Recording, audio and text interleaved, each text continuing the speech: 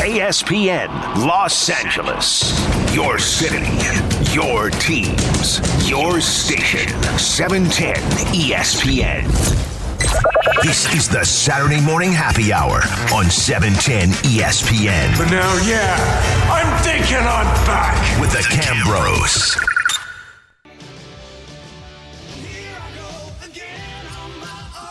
$710 ESPN, Brian Kamenetzky, Andy Kamenetzky, Saturday morning happy hour.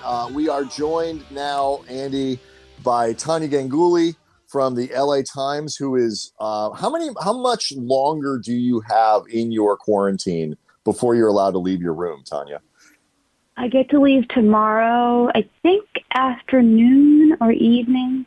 They have to come bring me a credential, and I get to take off this green wristband of shame that I wear. Now, how ham do you plan to go all over the campus once you're allowed to be free range? Are you going to be running all over the place? Are you going to pace yourself? How antsy are you to be out in the wild? So I don't know how much time you guys have spent in Florida in the summer, but I used to live in Orlando, and it's really unpleasant out there.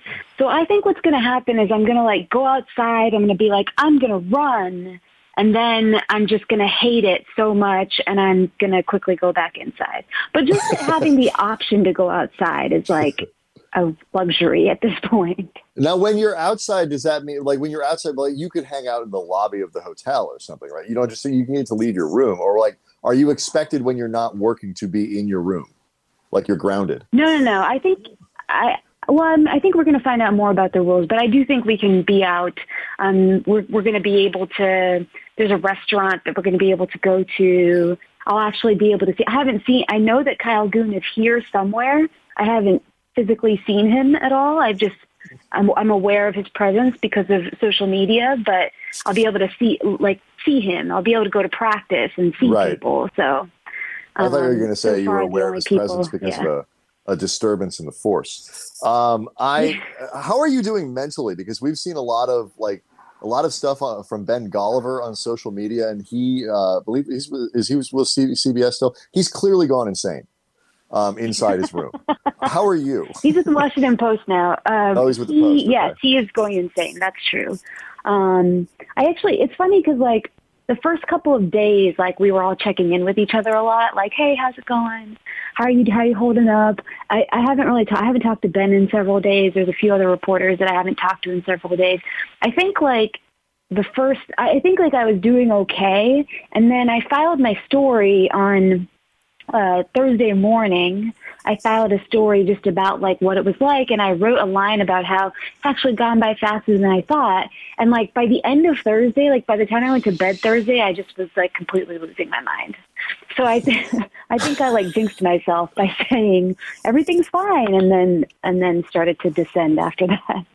What's been the most challenging part of this so far, Tania? We're talking with Tania Ganguli, covers the Lakers for the LA Times, and she's still in the true quarantine part of being in the bubble in Orlando. That might be a weird question to be asking about being stuck in your room, but what's been the hardest part of it so far? I think that we all got kind of used to being at home a lot, right, during those last 4 months. Mm-hmm. I think that feeling like a normal human is pretty difficult because I just do everything from the exact same spot every day. I have a desk, and in the beginning I was I'm going to try to keep a routine, and I'm going to eat at the desk, and I'm going to work over here. But it's you just start to lose the will to do all of those things after a few days. So I've basically just been sitting in one place. I do some workouts. But yesterday I kind of decided that I'm not going to force myself to be really active and work out every day because it'll be over soon, and then I'll get back to it. And I'll just for now, just kind of do whatever feels like a nice thing to do. Whatever that could be. Whatever that could be. Drink wine. Right. You had that great photo up on your social media. They delivered you a bottle of wine, and there were 4 glasses stacked, but you encountered a problem, Tanya? I did. I couldn't get them apart. So I just kept them together, and I poured wine into the top glass, and I drank it like that. It worked. It was a good solution. It worked. It worked. So 2 things. One, I actually was able to detach them a few days later. And I was very excited about that, and I was very impressed with myself. But 2, I ordered another bottle. So that bottle was Tuesday. I ordered another bottle yesterday, and they brought me detached glasses. Oh. Why are they bringing you so many glasses? struggles. But why are they bringing you that many glasses to begin with? They know you're in there by yourself. Yeah, that's a great point. I have no idea. That just seems wasteful. So the Lakers are out and they're practicing. Dwight Howard spoke to the media today about his punishment, being chastised for not wearing a mask and all that. From what you're able to tell, how is this going so far for them?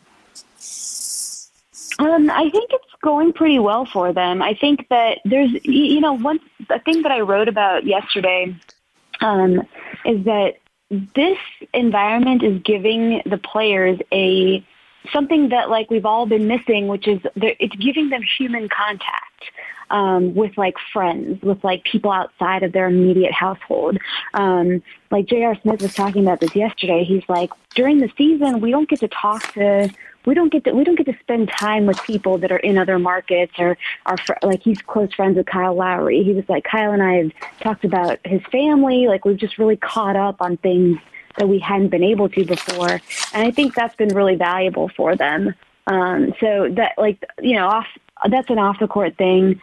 Dwight Howard, obviously, you've seen him on Instagram Live. I'm sure he's constantly on it. Just like there's a lot of things that the league has done to like help them enjoy this time.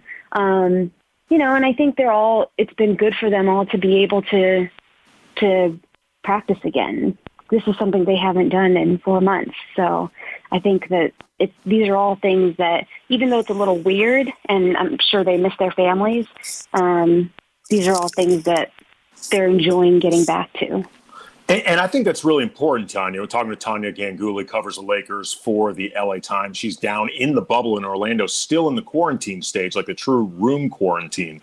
But the more these guys can find ways to enjoy themselves down there, or just flat out find it more enjoyable than I think they expected heading into it, beyond the mental health benefits for these guys, particularly for players like, say, the Lakers, who there's an expectation they could be there a long time. The more that they're actually enjoying it, the less likely they are to risk anything that I think could breach the sanctity of the bubble, in terms of leaving or trying to bring people in or anything like that. It actually, I think, helps the experiment work. Yeah, I think you're right. But we're so early in it right now. They've only been here the Lakers have been here for 9 days. So there's a long way to go. And, I think that's definitely going to be something that we have to keep watching as this thing progresses. So, Tanya, we've taken a lot of calls today about sort of get into the context of like the NBA restart while the pandemic is actually getting worse. Because when this plan was formulated, it seemed like America had kind of bent the curve and we had done, stuff like that. And it had gotten better in some ways. And now obviously Florida has really turned the country. It's not. One of the things the NBA spoke openly about was that the idea of like, we really don't want to be in a position where it looks like we're taking up tests that other people can't get or whatever it might be. There are still delays in testing. I think there's more need for testing than the NBA was expecting. The whole thing looks different than the NBA was expecting. Has there been kind of a response from the league to the idea that, okay, it's worse out there than we were hoping it would be. We're doing a lot of tests, whatever it might be. Have they changed what they're trying to do? Maybe, offering tests to the rest of the country. What kind of response is there? I think what they have landed on, I think they moved the goalpost several times on this, right? So Initially they had said that they had both worried about the optics of NBA players getting tests that other people couldn't get. They worried about that at first. They also at first wanted to see the pandemic getting better. They wanted to see cases going down. Both of those things have completely been replaced by just a desire to do this. I think they realized that the money that they were going to lose and the consequences of not restarting the season for them as an organization were too great, and so they chose to just worry about that and not worry about those other things. I think their perspective, they're using a company called BioReference to perform the testing. And I mean, I'm getting tested every single day, and I will be after I get out of quarantine too. So they're using this company called BioReference, and BioReference says that I think what their position is that this isn't these tests aren't tests that are being taken away from the general public, which is the argument that the Lakers made too when the Lakers tested everybody. And, there were so many horror stories about people in LA who couldn't get tested when they very clearly were exposed to somebody who had the disease. I don't know if you guys remember that story. The first person in LA County who died of it, her husband had given her CPR, and he wasn't able to get a test. Yes, and that happened right around the time when all of the Lakers got tested, and people were furious. But what the Lakers, their feeling on it was, look, we have a relationship with UCLA. Like, we went and got our test done there. Like, that's not. I mean, anybody could pay for it, but and so I also feel like, not to interrupt you, Tanya, but I also feel like in the case of the Lakers, that situation that they had access to testing that the average person like you or me or, countless other people don't have, that's a separate issue than whether or not it was smart or responsible for the Lakers to test their players there. And to me, if you remove the issue of testing availability and just look at the scenario, which was a bunch of these players were in contact with a Brooklyn Nets roster where like a quarter of them tested positive, should they be tested? The answer is yes. Like, common sense would say they should be tested. So they're separate issues that I think the country's dealing with in general, but that's what I think makes it complicated for the NBA, because in a lot of ways, I think they're doing something that's responsible in terms of looking out for the health of their players. And if they're going to be attempting to start the league at all, and you could argue whether they should or shouldn't, but if they're going to be doing it at all, they're trying to do it in the way that's most responsible. But the issues that go on across this country are the problems that exist, whether they're doing this or not. Right. Yes, yes, you're right about that. And I think ultimately, I'm glad you agree. I guess, Tanya, ultimately from there, how comfortable do you think the league is with the idea of there's going to be people unhappy about this? Because I think there's no way to actually do this in a way that's optically pleasing to everyone. Yeah, I mean, there isn't. I think that they've made peace with that. I mean, that's just kind of the feeling that you get. They're doing, they're as they see it, they're doing the best they can to do this as safely as possible. They've talked about having created an environment. I think it's just worth noting, that their goals have changed. What they have said is important has changed. They've brought the NBA into the middle of a hot spot. So, and they've, today we talked to Dwight Howard about, I'm sure you guys saw that Dwight got told on for not wearing a mask. And he was just very annoyed by this. He was like, this is so pointless. We're getting tested every day. This is a safe environment. We can't leave. Why would I need to wear a mask in here? He's like, people outside need to wear a mask, but why do I need to wear it? So, Dwight's wrong. I think I'll just say it. Dwight's wrong. Right. But you understand the point he's making. Yeah, for sure. He's wrong, but he's still like, just wear the stupid mask. But what I'm saying is they believe that they have created, they believe that they have done whatever they can to be as safe as possible for their players. And I think they're willing to take the hit of, to the hit from other people of the things that they're doing that maybe aren't that don't look good. Tania Ganguli covers the Lakers for the LA Times.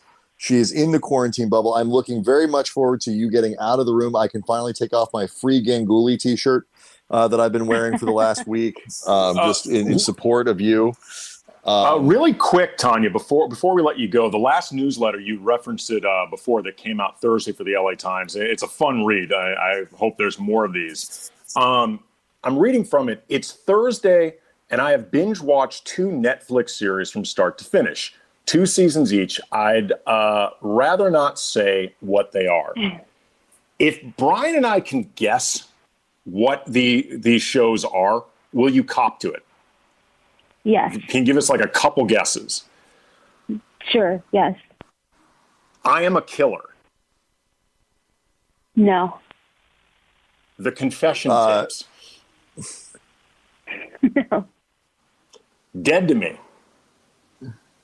I have seen Dead to Me, but I did not watch it in quarantine. It's a good show. It is good. How about the floor? How about the floor is lava? No. Okay, that was my only one. My last guess, the OA.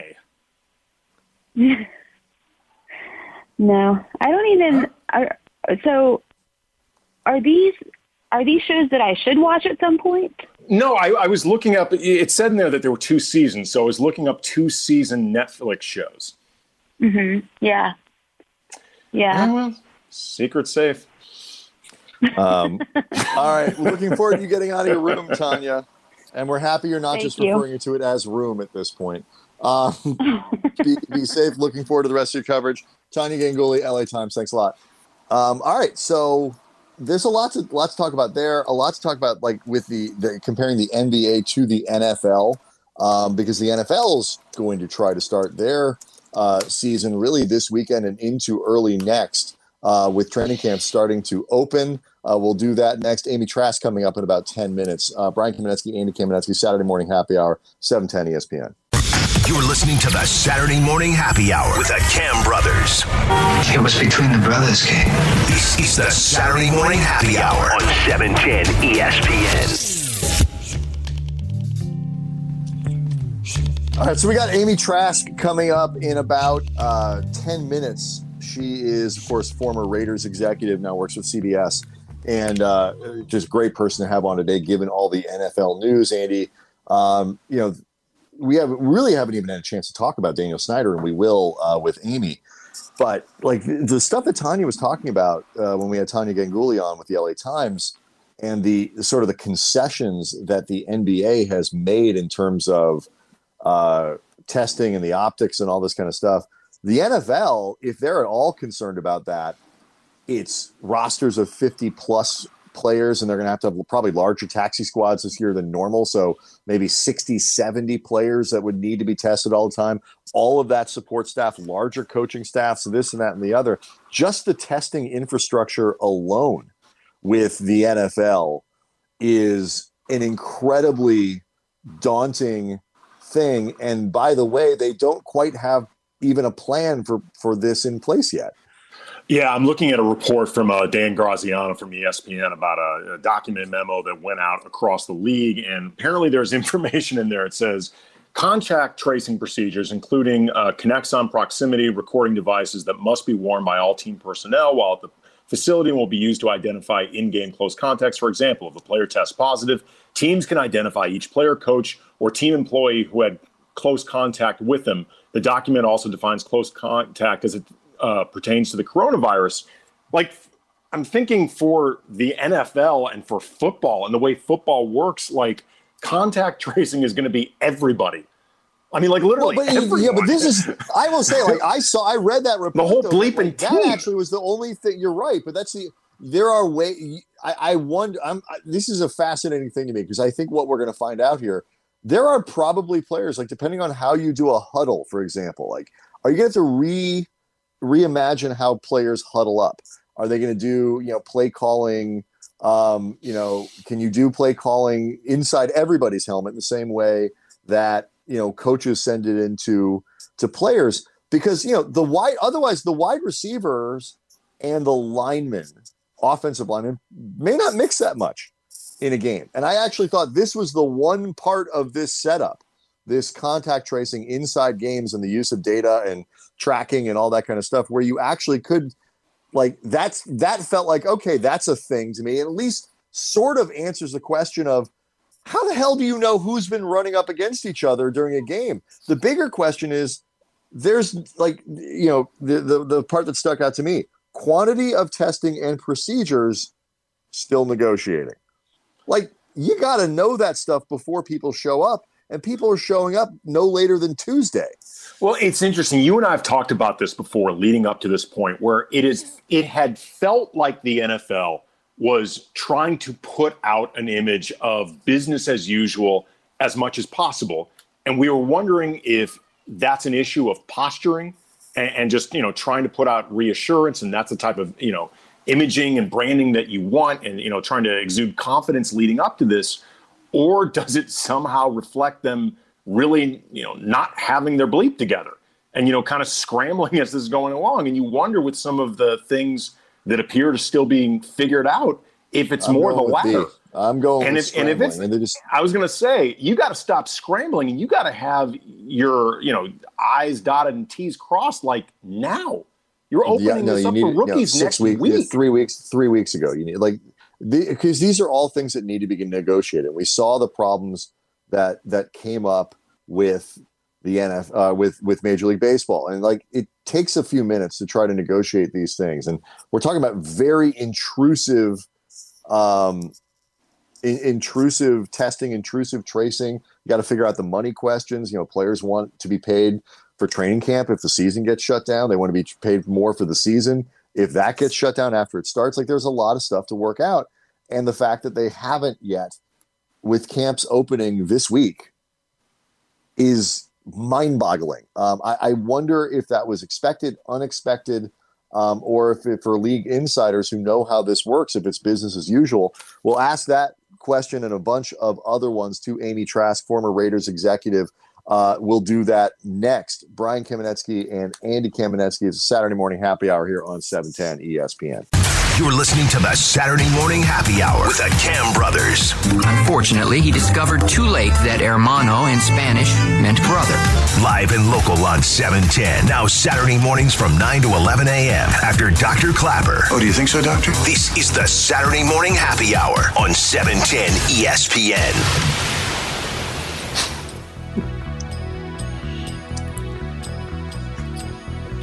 So, Andy, you and I, earlier in the week, when we have to make these decisions about production, and we say, who should we have on the show this weekend? And I said to you, let's get Amy Trask. Let's reach out early, just in case the league kind of lights itself on fire over the course of the 7 days. So we have somebody ready to go. And I'm glad we did, Amy, because, wow, it's been a week. Amy Trask of CBS Sports joins us now. Thank you so much for coming on. There's a lot to do.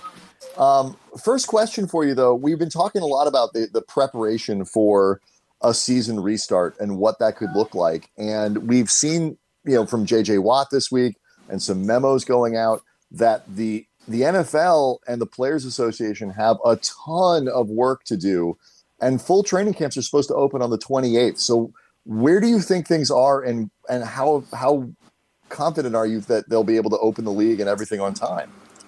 Well, first of all, men, thanks for having me on. I didn't know I was your light the fire, the world's going to light on fire girl, but thank you very much I'm honored by that, by the way. That's we need somebody who knows things, because we don't. It's a big honor. Thank you for having me on. The answer is we don't know. None of us know. We're all simply trying to piece together, piece this together and figure it out, and we don't know the answer. But here's what I do know. The league has an ability to move quickly when it wants to move quickly. But there's a very big caveat on this. In this instance, moving quickly isn't unilateral. Everything that's done needs to be negotiated between, agreed upon by the NFL and the NFL Players Association. And look, I won't go too law school girl on you, even though there are some elements that need not be agreed upon technically pursuant to labor law and the terms of the CBA. It's the right thing to agree upon that. I worked for a man for almost 30 years who told me from the start of my career, the players are the game. And he was right. Without players, there is no game. And I'll stop talking in 1 second, but I just want to add that I have long said that the most important words in business are communicate, collaborate, cooperate, and coordinate. And boy, oh boy, is that the case now. This should be a collaborative approach between the Players Association and the league. And we're talking with Amy Trask, CBS Sports, former CEO of the Raiders. And I assume the man that you're referring to who gave you that advice about the players was the late Al Davis. Right. With that in mind, we've seen the relationship between the players and the league, I think, safe to say, soured over the years. And we're at a place where I think there's definitely degrees of suspicion and animosity. How much do you think that can get worked past in terms of trying to have that speed that you were saying can happen when the league needs it with negotiations? And this is one of those times where it is necessary. Well, I agree with you, and I think you stated that beautifully. There is a level of distrust, animosity, friction, whatever you want to, whatever term you want to use to describe it. And look, I recognize that each of these entities, the NFL on the one hand and the Players Association on the other hand, has a group of constituents to represent, and that it's not always easy to reach agreement. I was in those rooms for 3 decades when we tried to reach agreement. But what I also know is that sometimes you have to say, this isn't about getting every single thing we want our way. This is about making a decision for the good of the league as a whole, and every single person involved in the league, whether you are a player, a coach, a team executive, league staff, the owner of a business, every single person has the common interest that the league not only survive but thrive. This is an instance where we're not simply speaking of money and economic issues, but health issues and personal issues and issues that frighten many people. We've never dealt with something like this before, certainly in my lifetime. So there really needs to be collaboration. There's an expression in business, let's sit across the table from one another and negotiate. No, don't sit across the table from one another and negotiate about this. Sit side by side and collaborate. Amy, how much does the experience that the NFL and the players have had with trying to develop safety protocols around head injuries specifically, can that have any positive impact on this? Just because some of the technology in terms of tracing and all that actually isn't that different than what could be used for concussions and things like that. Well, again, and I apologize that I sound like a broken record on this, but I think what can come away from those discussions about other injuries, whether concussions or otherwise, and how to detect them and how to find them, can be used in this instance. But this instance is different because of the contagious nature of the virus.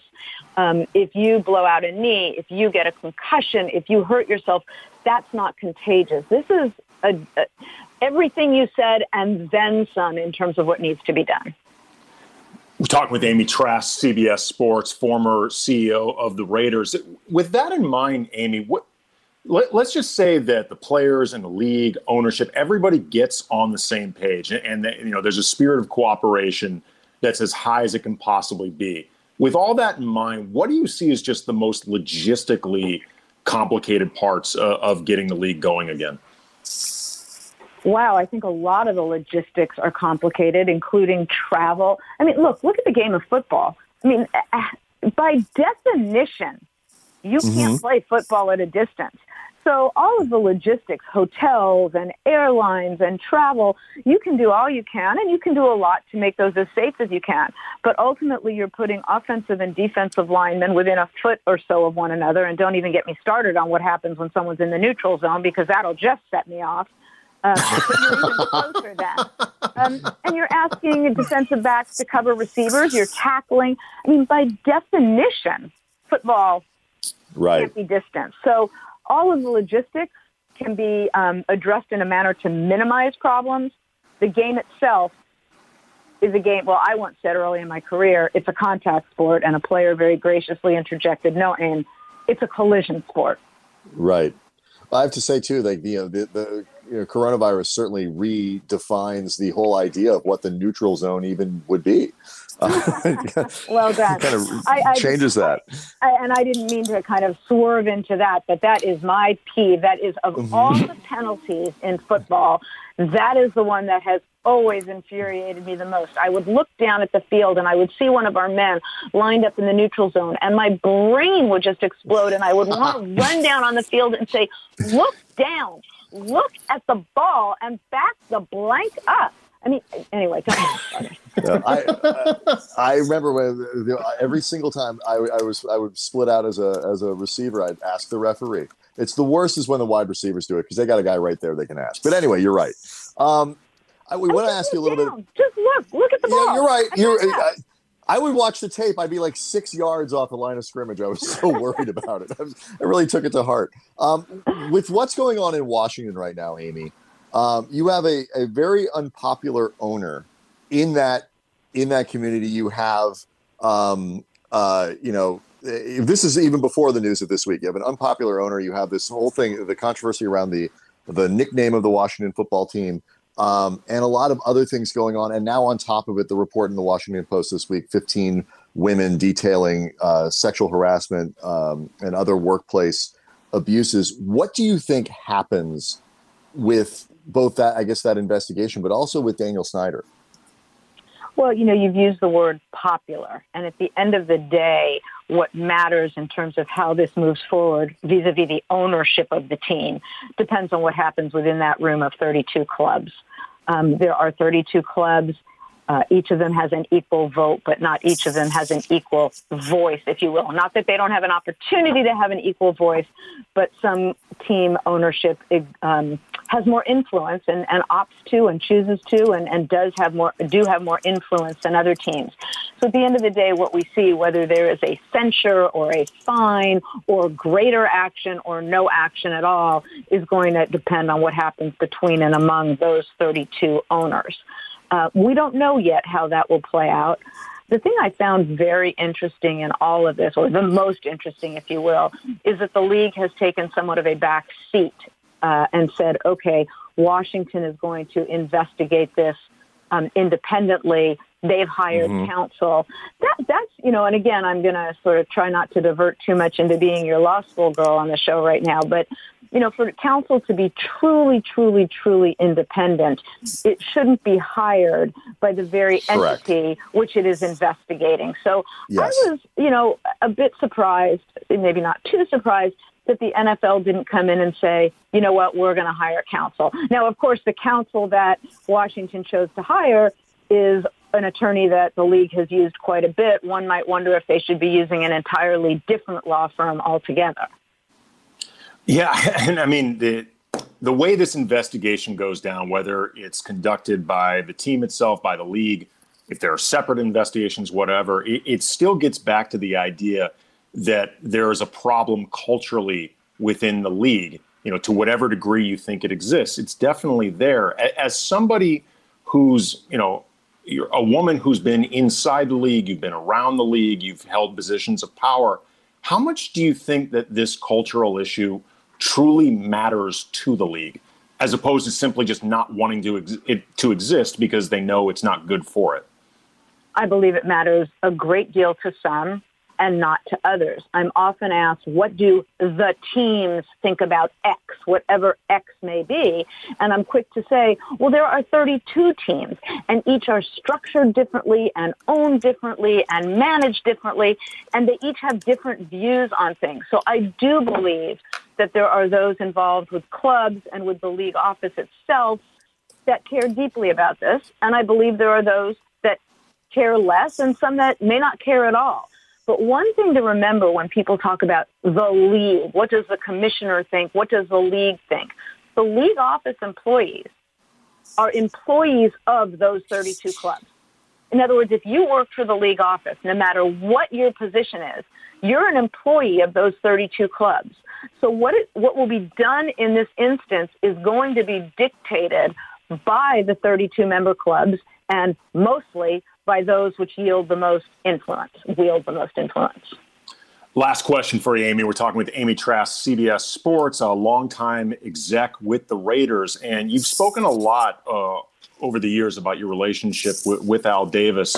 I was curious, was there a distinction in your mind in your relationship with him between Al Davis, the boss, versus Al Davis, the friend? Wow, that's not a quickie answer. He just was, look, there are people that are going to be listening to this that love the Raiders and loved Al, and there are going to be people that are listening to this that can't stand the Raiders and didn't like Al. I hope if we're all intellectually honest, we can agree that what he did in terms of hiring without regard to race, gender, ethnicity, and all the other individualities which have no bearing on whether one can do a job, and doing so at the time he did so, which was decades and decades and decades ago, was tremendous. So when you ask me to separate the man for whom or with whom I worked from the person he was, I can't separate that because he led the organization in a manner true to the person he was. Well, I can tell you right now with our audience, they're going to love that response. We got a lot of Raider fans. A lot of Raider fans. Well, I don't know that they're going to love the way I've been blabbering on and on this show, but by way of disclaimer, I live somewhere in Los Angeles where it can be quite noisy at times, and it got noisy right before I jumped on with you. So I decided I would go sit in a closet. And meanwhile, every single dog and cat has decided to come in here with me. So if I've been babbling and rambling, I actually said yield instead of wheels. Blame it on the dogs and cats. And people would much rather hear you babble than us. So I think it's a win for the audience. Amy Trask, CBS Sports, former executive for the Raiders. Thank you so much. This was awesome. We'd love to have you back. Well, I'd love to join you. Thanks for having me. And I'll try not to babble and try not to lock myself in a closet next time. Well, more the latter. We're concerned about your environment. Thanks a lot. Have a great weekend. We appreciate it. You too. Let's talk about that, Andy, there, because the stuff with Daniel Snyder, I think, is particularly interesting because what Amy said there, it's like, some people care, some people don't. And ultimately, that's going to be what dictates that. Yep. And then one other thing. And you can probably guess what it is if you're driving around, but we'll tell you what it is next. Brian Kamenetzky, Andy Kamenetzky, Saturday Morning Happy Hour, 710 ESPN. This is the Saturday Morning Happy Hour on 710 ESPN. But now, I'm thinking I'm back. With the Cam Bros.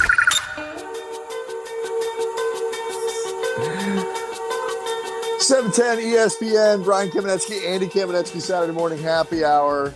Wrapping up here in a couple minutes, but that was just awesome stuff from Amy Trask. We'll get the podcast of today's show tweeted out if you missed it. The stuff with Daniel Snyder, what happens to him? I was on with Clinton yesterday, Clinton Yates, who is from Washington. We were filling in for Sedano, and he is just obviously deeply disturbed, like everything that's going on with this team. And we were talking about the mechanics of getting rid of him, and the closest thing I could come up with, Andy, from an LA standpoint, was Frank McCourt. And that whole saga, because in Washington, people are kind of voting with their feet. He said attendance is down. Like there's not as much enthusiasm, all that. There was a dip in attendance with the Dodger fans in 2011, and there was some of that. And, all that. And Frank McCourt was wildly unpopular, and Daniel Snyder was unpopular. But ultimately, what forced Frank McCourt out wasn't the fact that he was unpopular. It was the fact that they couldn't pay his bills. He had too much debt. He didn't have enough money to own the team anymore. If he was richer, would he have been forced to sell? I mean, I want to be fair. Frank McCourt wasn't accused of having things go on in the organization that were similar to Daniel Snyder. No, he was just accused of using the organization as a piggy bank. I mean, it's not like he wasn't accused of doing nothing inappropriate for his organization. Just not these inappropriate things. Correct. I don't want people to think that they are completely 100% exactly the same situation. No, they're not. I mean, look, you can also point to a local example in terms of bad ownership that it took something pretty momentous to get them out, and that's Donald Sterling with the Clippers. Correct. Because for decades, we knew that, forget being a bad human being. And frankly, I think all of us, and I'm including myself, I was going to say all of us in the local media did not do a good enough job of reminding people that, hey, it's really inappropriate for Donald Sterling to be owning an NBA team. But the fact remained, he actually was a horrible owner as far as being, just a competency. Which, by the way, competency. Also, Daniel Snyder. Washington, bad. Daniel Snyder has owned the team since 1999. He's had 6 winning seasons since 99. One of them was the first year that he took over. Another of those was an 8-7-1, so he barely snuck in there. His record is 142-93-1. So, like, there are a lot of reasons you could point to that Daniel Snyder shouldn't be owning a team, regardless of the culture that, at best he was oblivious to, at worst he turned a blind eye to, or in some of this reporting, while he's not accused of the sexual harassment himself, he is certainly accused of treating employees in a way that could make employees below him think it would be okay to treat their underlings badly. Exactly. And I think that's part of it. And but to use the Donald Sterling example, what was it ultimately that got him forced out? It was the tape with V. Stiviano. It was the Magic Johnson thing. It was all that stuff. But it was the people pulling their money out.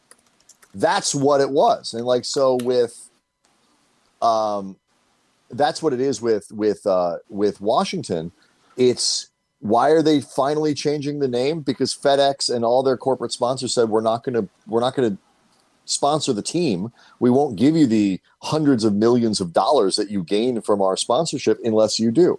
And so if those sponsors don't pull out or whatever because of this, I don't know if the NFL is going to force Daniel Snyder out of the game. I don't know if they can. Two things. If I read the record incorrectly, 142-193-1, Washington in the 20 years with Daniel Snyder.